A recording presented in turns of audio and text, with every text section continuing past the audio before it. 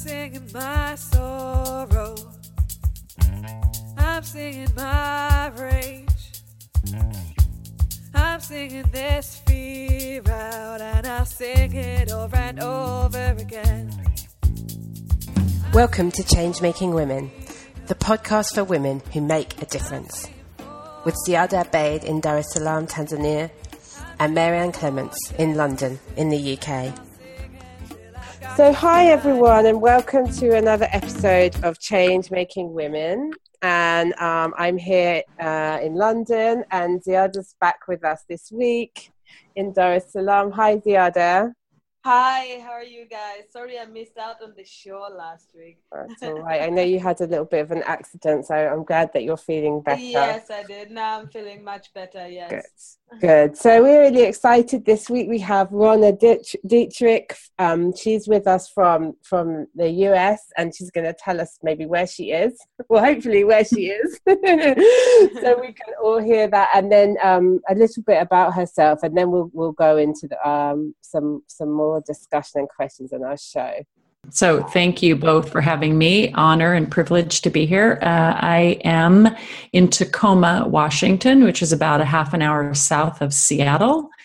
And I am a writer and entrepreneur and speaker and kind of coach / spiritual director is the best way for me to describe my work. I work directly with clients in one-on-one relationships, and then I have an online space where I blog and where I offer various products and offerings and courses and different things. One of those particularly has to do with writing. And then I do, and a lot of my writing is working with ancient sacred narratives of women. So old stories from the Bible that we have pretty much discarded, many of us have discarded, but that I'm just not quite willing to let go of yet. And so I'm trying to work with in really redemptive and feminist and forward-thinking ways in order to offer us as women really powerful and strong stories that guide us and walk alongside us so that we don't feel quite so alone. Sounds really exciting. And I know I should have said in the intro that I've worked with you a little bit, and also I read quite a lot of your stuff, so it's really fascinating. And even before we go on with the show, you could just tell us your website so that people can go find your writing and read a bit more about you. Yeah, so it's just ronnadetrick.com, RonnaDetrick.com. Cool. Thank you. Mm-hmm. So I just wanted to start by asking you a bit about how writing has become a sort of central facet of what you do and theme in your work, because I know that recently you've launched an offering with writing, which you can also tell us about, of course, but just how writing came center stage in your work and what that's meant to you. Mm-hmm. So, like many of us, I've been writing in some form for as long as I can remember, with journals and diaries and all those kinds of things. But about 10 or 11 years ago, I started a blog, really because I needed a space to be, let me say this differently. What I knew was that what I was writing for myself was not the same as what I would write if I knew someone else was reading it. And I wanted to experiment with what would happen if I wrote things that I knew others could potentially read. Mm-hmm. And, early on, no one was reading that, but it was the prospect that someone possibly could that really began to adjust my writing style and competency and content, to be sure, all of those things. So simultaneous to that ongoing process and the growth that I've experienced in that process, I still do my own writing for me, my journaling that never makes it onto my blog, that wouldn't be anything that I would share, that's really important for my own ongoing sort of contemplative practice, my own discipline, and my own soul, frankly. Like it's how I remain sane in many ways. So I think that it's been important and helpful for me to recognize not that I have two voices, but that different aspects of my own growth and my own understanding of myself and my world show up when I'm writing in these two different forms, and they have fed and feed this way. It's almost a dialogue back and forth between the two of them, my personal writing and my public writing. And I wouldn't want to be without either of them. They both serve such powerful roles for me in very distinct and different ways. But I think it's the merging of them, or the fact that both of them are in operation, that has really impacted me. That's really interesting. So tell us a bit about the kind of impact that doing that kind of, it almost sounds like iterative writing process between writing for yourself and writing for others. Tell us a bit about the impact that's had on you as a woman, as a writer. Yeah. So the personal writing that I do for myself has a very significant impact on me, because what I've learned in the practice of it, the discipline of it over the years, is that there's no reason for me not to be really honest on those pages. And I want to be and can be. I've learned how this wasn't always true, but over time I've learned how to be really honest without self-contempt on those pages. I have more curiosity. I can be, just babbling away about something with my pen moving across the page. It doesn't have to be some deep, meaningful thing. And it often isn't. It's just a practice that I step into.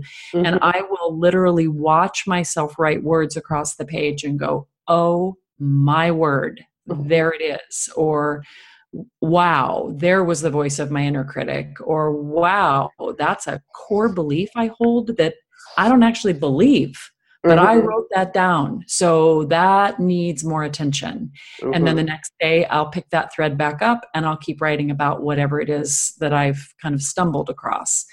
So that practice has really, it's really like, it's like a form of therapy, really. It's so healing for me to be able to have space where I can honestly see myself on the page. And then I hold that, it doesn't leave my mind just because I put the journal away. I think about that throughout the day. I'm like, oh, there's that thing again. Oh my gosh, there's that. Oh, why is that still here? Okay. This is actually wanting more of my attention. And of course, those things that show up make the way into the writing that I'm doing in the public sphere. I hope that, I can't speak for how other people experience my writing, but I hope that my writing in the public sphere is honest, is really invitational, and is speaking what I think other people already think, but don't know how to say, or didn't think about it quite that way. Or as soon as they read it, they're like, that's exactly what I was thinking, but I didn't know how to say it that way. Or how did you know that? Or are you inside my head? Or, something like that. But even that voice has developed over time. When I first started blogging, it was closer to my journal writing. It was my space to just kind of process and put stuff out there. And then I've moved through the years into making myself deliberately change the pronouns. And instead of saying I've turned the sentences and I say you. I went through a season where I was saying we, and sometimes I still flip back and forth for the sake of the piece. Like there's some value grammatically or in terms of voice to do that. But I really now these days try to say you, because I want to be writing from a place of authority and wisdom and certainty that what I have to say has meaning and value. Obviously, my personal writing, I'm not saying you, it's all me, right? So the external writing, or the writing that I do on my blog and for publication, completely changes me, because it's a discipline and a practice that the more I work at, the better I get. And then the more I want to make sure that I'm being clear, that I'm actually having impact. And when I can see that I do, that feeds and fuels me to do even more of the same. The personal writing is feeding and fueling my own personal development and growth. So I could keep going, but hopefully that's creating a bit more context and understanding. Yeah, no, it totally is. And writing is one of the things that I sort of suggest to most of the people that I work with in different ways as well. And I think it's like what you're describing there is like the particular process of personal writing practice. It kind of sounds almost too simple in the beginning to be almost like it's just write whatever's in your head. It sort of sounds like it's almost like nothing. It's like, why would I bother? Or some people are like, oh well, I don't do that. But actually it's incredible, as you've spoken to, what comes out of your head or your mind or your heart or wherever that comes from, that can really inform you about yourself and also about other stuff. So for me it's such a valuable thing. I'm interested. I understand you do have your website and you have your blog, as well as you have your app, My Sacred Muse app. Tell us about the app a bit. Is it, because I realized there is a part that says my journal. Is it to encourage women to voice out their thoughts, or just take us through your app a bit, because it's quite interesting. Sure. So the app, it's called Sacred Muse. And what I did there was took 52 of the women's stories that I work with and tried to boil them down into really short, succinct statements that I imagine they would speak. Right, I'm imagining their voices. It's not my voice. Of course, it is my voice because I'm the one who wrote them, but I'm imagining their voice. So, for example, I'm just pulling one of them to see, wouldn't you know, the person I pick up is Eve. So, you reflect the divine. That would be what I would want her to say to you. Your desire is good, and your choices do not birth disaster. So each day you'd get one of those messages if Eve was the one that happened to show up on the day that, they all rotate through, obviously. So what I want there is both for you to really hear that your desire is good. And then I offer just a journaling or a writing prompt that says, well, what if that's true? Or what's the desire that you actually stay away from because you don't think it's good? Or, I can ask a whole bunch of questions. And even in my own writing, there are days myself where I look at what comes on my app. I'm like, oh, that's pretty good. I should write about that. Like, why do I think that my choices birth disaster? Where's my story that tells me that that's true? That's worth me following and worth me paying attention to. And so for me, those prompts have come from my understanding of these stories and the women within them, and then my imagining of their voice. But my belief is that whether you like the story or you don't, whether you know the story or you don't, it doesn't actually matter, because the truth that I'm imagining them speak is applicable to you and can be used as a prompt for your own writing and reflection. And I'm gonna explore a little bit more the Eve piece with you, Ronna, because I also know that you have a TEDx talk as well that I've watched, I know, which is around the Eve story, and it's such a potent one, because when you said, and I didn't exactly write down what the prompt was, but it was about your desire being good, right?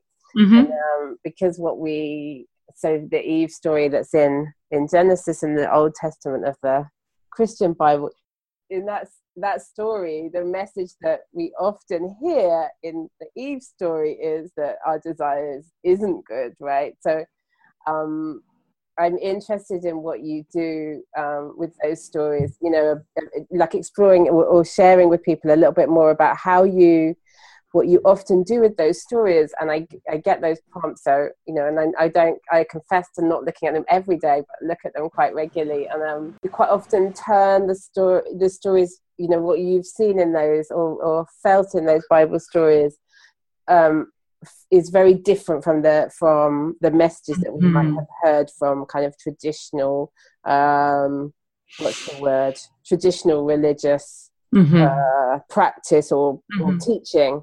I don't know how to pick my words carefully there, but yeah. Could you speak a bit to how you do that, or well, not so much how you do it, but what's behind doing that? Because I think it's really, it's a really profound thing that you do. Well, thanks. Yeah. I mean, Eve is the easiest story probably to use, because even if we've not grown up in the church, we all know the story, right? Yeah. They're in Adam and Eve are in the garden, and the serpent ostensibly tempts her to eat the fruit, and she takes a bite, and then they're banished from the garden, basically, is the way the story goes. But my thought about her story, as well as any of these others, is that, that's just the way that we've chosen to tell the story in a particular way in order to make a point. Yeah.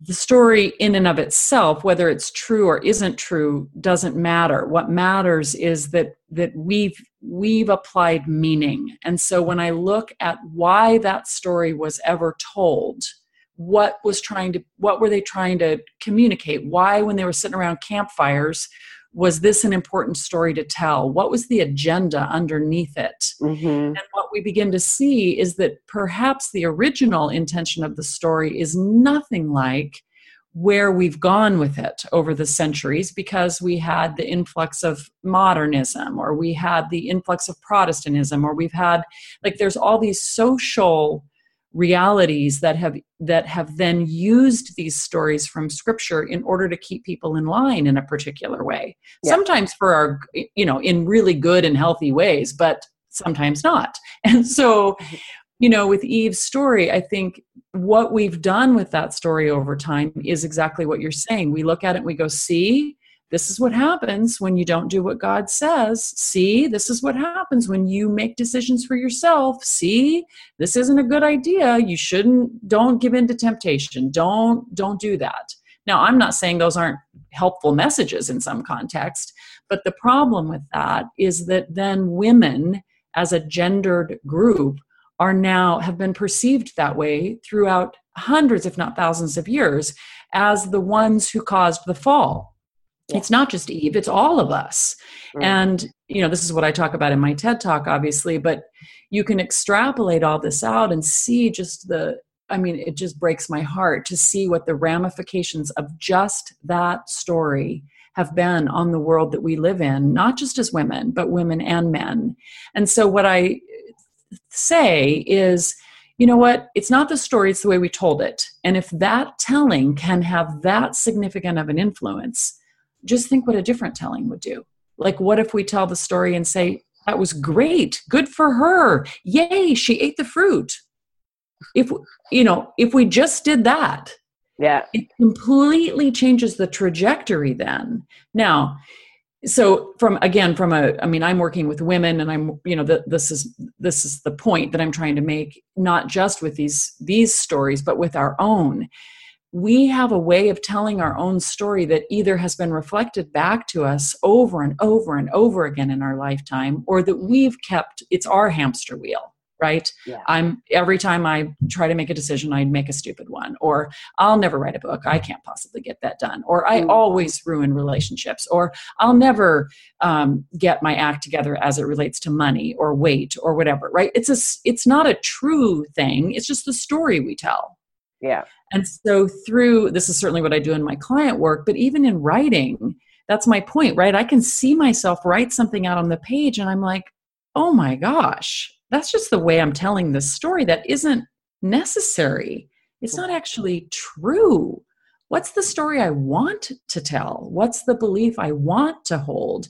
And what kind of, not even what kind, I don't want to say it as a question, the level of empowerment and agency and will I then have as a woman in my life when I recognize that I get to choose this stuff is exponential. But that isn't what we've learned. And so that's why I can take any of these stories and I think, well, sure, that's the way it's always been told, but that's because men have been writing these stories throughout all of history underneath the lens of patriarchy. And okay, I get that. I don't even critique it, understandably. But we're way beyond that. Let's do something different. Yeah. Mm-hmm. And so when it comes to the work that you're offering now with women, where you're writing with them, I think, witnessing their writing and supporting them with writing, I wonder how you see that work as being about kind of creating change and changing narratives as well. Oh my gosh, that's exactly what it is. Because, if you are willing to be vulnerable enough to let me see the writing, I mean, we're going to choose the prompt and we're going to think together about, what that might be. But just as I think because I can see for myself where these faulty beliefs are, or these destructive rabbit trails are that I can run down, like all those kinds of things. I also see it all the time in my clients, like both in my conversations with them, but also in the writing exercises that I give to them. And so my part in that is to kind of read between the lines, and then kindly and generously and with great care be able to say, what I keep seeing in here is this theme that would make me wonder if you believe that it's not okay for you to actually express your desires. I would love for you to now rewrite this, or to wander down that path of what happens if you really express your desire. And to do that with the writing as a kind of support to finding out what that means, right? So what I was saying was that in the practice and the process of sacred writing that I'm inviting, I want it to be a really generous and kind space in which you can trust that I'm going to invite you to a deeper level of seeing within your own words. And if you can do that with me, which is, which I think you can, and which is what I know how to do and what I want to be able to do, then my desire would be that you can do that with yourself. It also extrapolates itself further, because everything that we write and explore in that space begins to be lived. And if it's not being lived, we feel that pain, right? Like when I'm writing or when I'm in journaling, I feel so much myself, and I feel so authentic, and I feel safe, and I feel strong, and I can see these things, but my life doesn't look this way. Wait a second. What's wrong with that? Why is there this disconnect? And so sacred writing is a way in which I can invite you into that conversation and that dialogue in writing with me. I have a friend the other day who said, it sounds kind of like therapy without having to talk, or coaching without having to have conversation. And I said, it is. You don't have to do it out loud. You just write to me, and I'll write back to you, and we'll just keep this conversation going as you continue to explore the depths, more and more deeply, your own story, your own heart, your own desires. That's very interesting. Talking about, it's like therapy. It's just writing, and you don't really have to talk about it. Exactly. Just putting down, pinning down what you're thinking. So maybe my next question will be, now throughout this journey, as a writer and as a woman, what has been the most challenging moment for you? Well, one might say that's every day, when I choose to pick up the pen or don't, or choose to sit down at the computer or don't. But I don't know that I would say it's a moment as much as I think the challenge for me, as I think it is for most women, is just my inner critic or imposter complex, or it's my fears. It's my insecurities, or my lack of self-belief.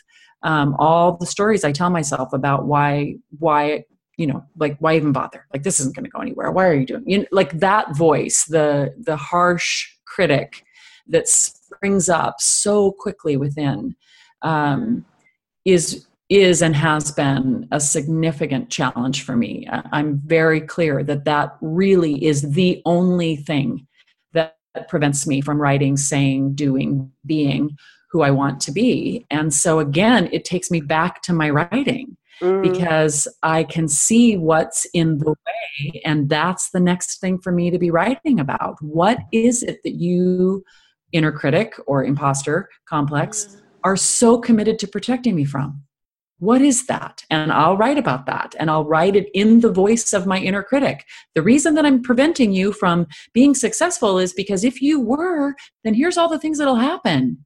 Now, I can look at it on the page and it looks like crazy talk, which it is, right? That's what's going on in my brain. And I need to see it in front of me, not to harshly expose it, but to kindly be able to look at it and go, oh, that's what you think?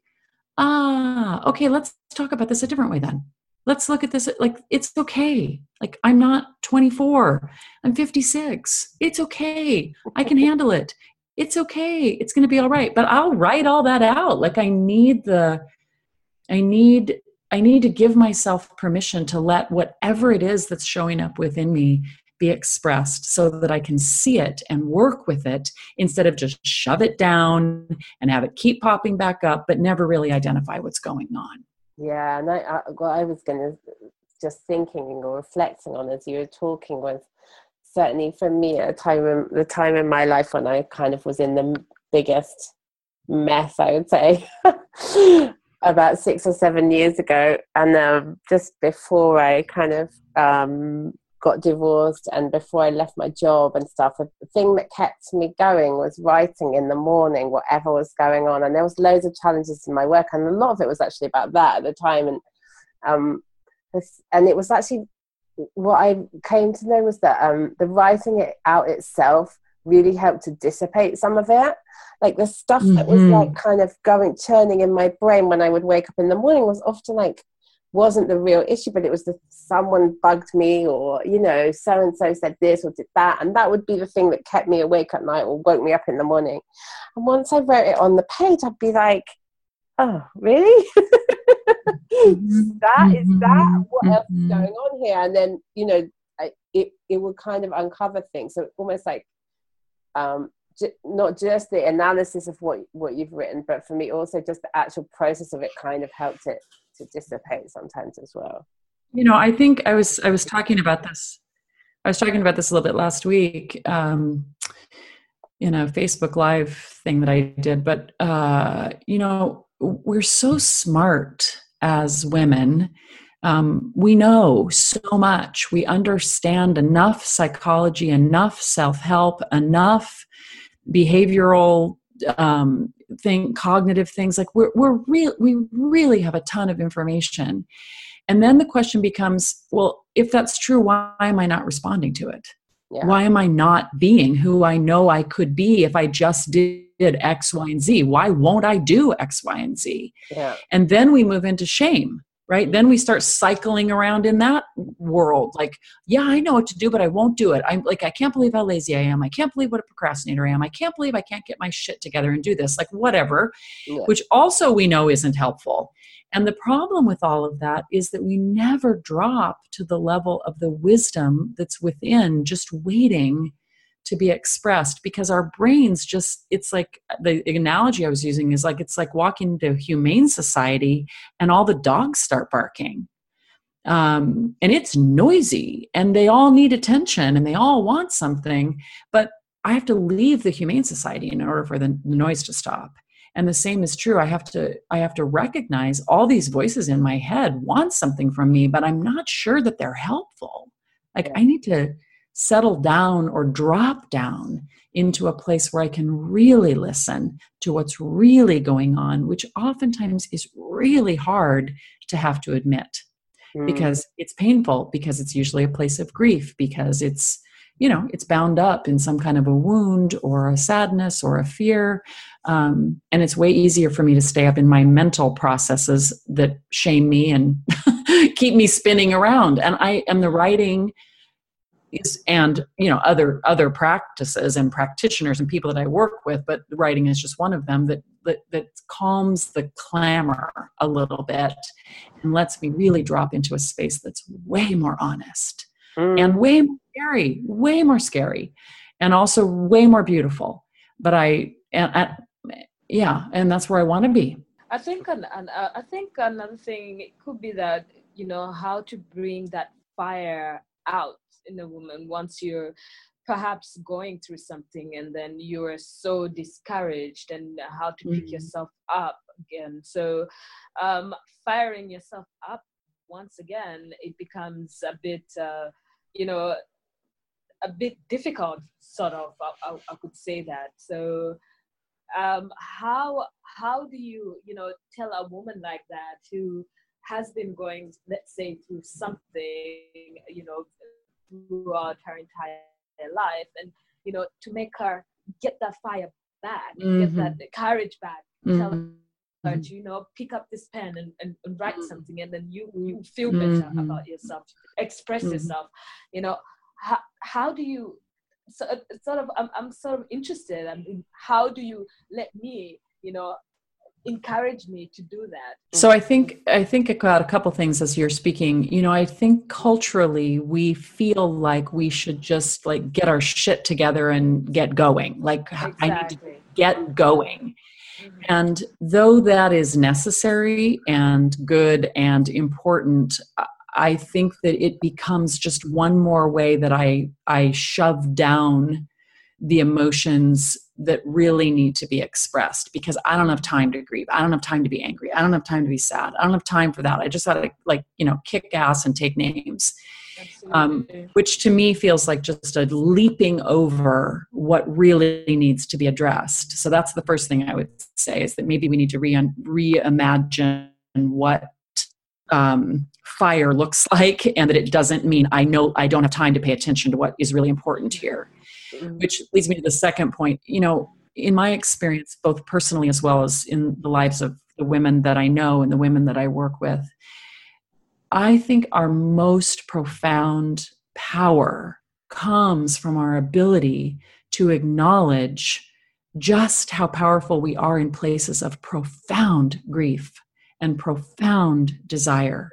And if we can name that we really, really long for, let's just say, love, right? I really long to be in a loving, meaningful relationship, and I don't have it.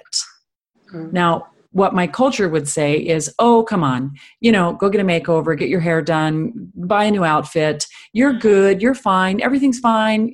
Everything's fine. You're fine. Can't you see that you're fine? You're good. All of which is true, but it's not actually addressing the part of me that feels alone. And so if I can go to the place of where I feel alone, what I begin to see right there is, wow, there's where all this water, like still waters run deep, right? Like the power in that emotion is so much more than the surfacey go, go, go, go. For me, going to places of grief or anger or disappointment or desire have compelled me to be able to see just how profoundly strong I actually am. There's where my strength is. And I've just been denying this because it feels like it's going to be too hard and too dark, and it's not going to allow me to keep skating across the surface in the way that I want to. And I think, no, it's just the opposite. When we go to these places of profound emotion, that's a woman's strength. Grieve, weep, wail, yell, scream. And in the midst of that, will you see just how strong you are, how much wisdom sits in that place. And then that's what will compel you forward. For me personally, it was in the midst of realizing that my marriage was falling apart and that I couldn't sustain it and that I actually didn't want to anymore, that took me into this place of all kinds of frustration and confusion and fear and grief. But it was out of that I went, oh, this is so sad that this is happening. And the only reason I can see how sad it is because I can also see what my potential is, how I deserve to be treated, the life I want to live. I can't step into any of that without acknowledging that I don't have it. And that's what has him. I mean, really, in many ways, that story, there are others, but that story that was excruciatingly painful is what has compelled profound aspects of my strength. But I had to go there. And that's the thing I think we don't want to do because we fear it. And it is where, anyone who works with me knows that's where I want to go. Like, it's safe. We can go there. Let's go to those places and really look at what's under the surface because it's so beautiful and so strong and so wise. We just have to listen and be willing to feel our way into it. I love that, Ron. And while you were talking, what I was thinking about was the kind of cultural ways in which I think most cultures that I know anything much about, we're told, or women are often told, like, to be less emotional, you know, not to cry. Many of us have learned, whether subconsciously or consciously, like, don't be angry. And actually, if we take what you're saying seriously, then in accepting those ideas, we're actually kind of denying our own power and our own strength, you know, on a kind of communal basis, as well, of course, as a personal one. And I totally get it, your story as well. But yeah, that actually en masse, if we accept this idea that somehow, we should be, you know, nice, good girls, and however it shows up for us, because it's different for everyone, and, you know, we shouldn't be too emotional, we shouldn't cry too much, and we shouldn't, you know, put that on show, and anger is which is another reason why I go back to the writing, right? Like, maybe you do not live in a context currently that's safe enough for you to be angry, that's safe enough for you to grieve. Absolutely. But you can do that on the page. Yeah, whatever your context, right? We can do that on the page. And now, so what I'm presenting in this, in sacred writing, is you can do this on the page, and then you can let me see it. Like, what if one more person could see it, so that you're not carrying this alone? You don't have to express it in your bigger world yet. Let's just safely work with this in a way that honors how you actually feel, and you don't have to pretend. And the ironic thing about words and thoughts like these is that they're actually safer on the outside than they are on the inside, buzzing about when we're not conscious of them. A strange but true thing. Yeah, to be sure. I wanna ask you one last thing, Ronna, and that's something about you. We like to ask our guests how they look after themselves and relax, or like what other things. I hear that we've heard that writing is a, you know, important part of how you take care of yourself, I guess you could say. But what other things are important for you? Sure. So I have a therapist that I see every 2 weeks, who I've been seeing off and on for more than 10 years, who I love, and who it's a man, he's younger than me. I mean, and I'm so grateful for that relationship. And I don't feel broken. I don't feel like there's some problem that needs to be solved. I see that relationship as one of continuity and really good mirroring for me. And so that is something that I'm really committed to. I also read, I love reading memoir. I love reading fiction. I love reading that just feeds my soul, to be able to take in other people's stories and walk with them through the story on how they are experiencing their own lives, or I love that. And, you know, I have good friends who I spend time with. I am a admitted binge watcher of Netflix or Amazon. So, you know, I'll find a series and then am like a dog with a bone for, you know, a couple weeks until I can get all consumed. So yeah, I think it's, so I would say, with the exception of like the therapy, which is still pretty personal, and then time with friends, it's really just the things that I enjoy for myself, you know, just turning off stepping away from my computer, because I could work until I go to bed if I want to, like there's always more to do. Right. So it's really just the practice, and I've gotten better at it in the last couple of years since I've been working from home full time, you know, just like, okay, it's 2:30 or 3 o'clock. I've been doing this straight since 7:30 or 8 this morning. Like, walk away.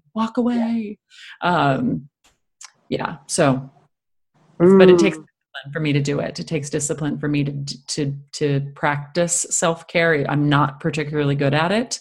And I can see, I pay the price for that, and I can see where this costs me. And so it's an ongoing invitation and place of growth for me, to be sure. Yeah, me too. Yeah. No matter how much I invite it in other people, still a practice that I have to do. I know, practice what we preach. Right. Absolutely. So it's been great having you on the show, Ronna. It'd be, just remind us the writing sessions with you, what they're called, and I know they're on the website, but just remind us about them. Yeah, so I've just launched them recently. So this is a program called Sacred Writing, and it's really what we've been talking about today, where you and I get on the phone for 30 minutes and I get a sense of what it is that you're working with, whether that's your personal writing or it is something that you're wanting to put out into the larger world.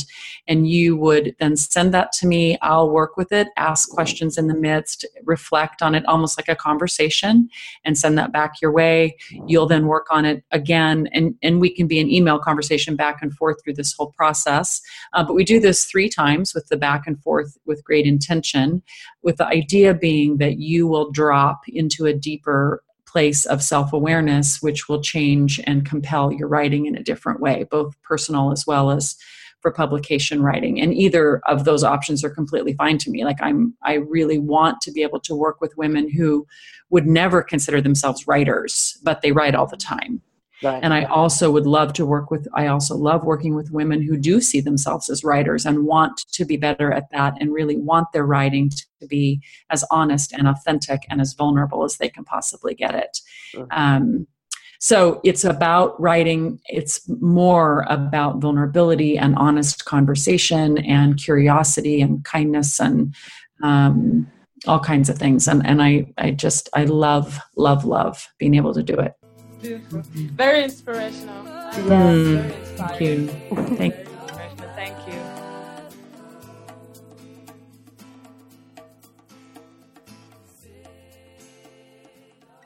And our theme tune, Over and Over, was written and performed by Eleanor Brown, who you can find at eleanorbrownmusic.com.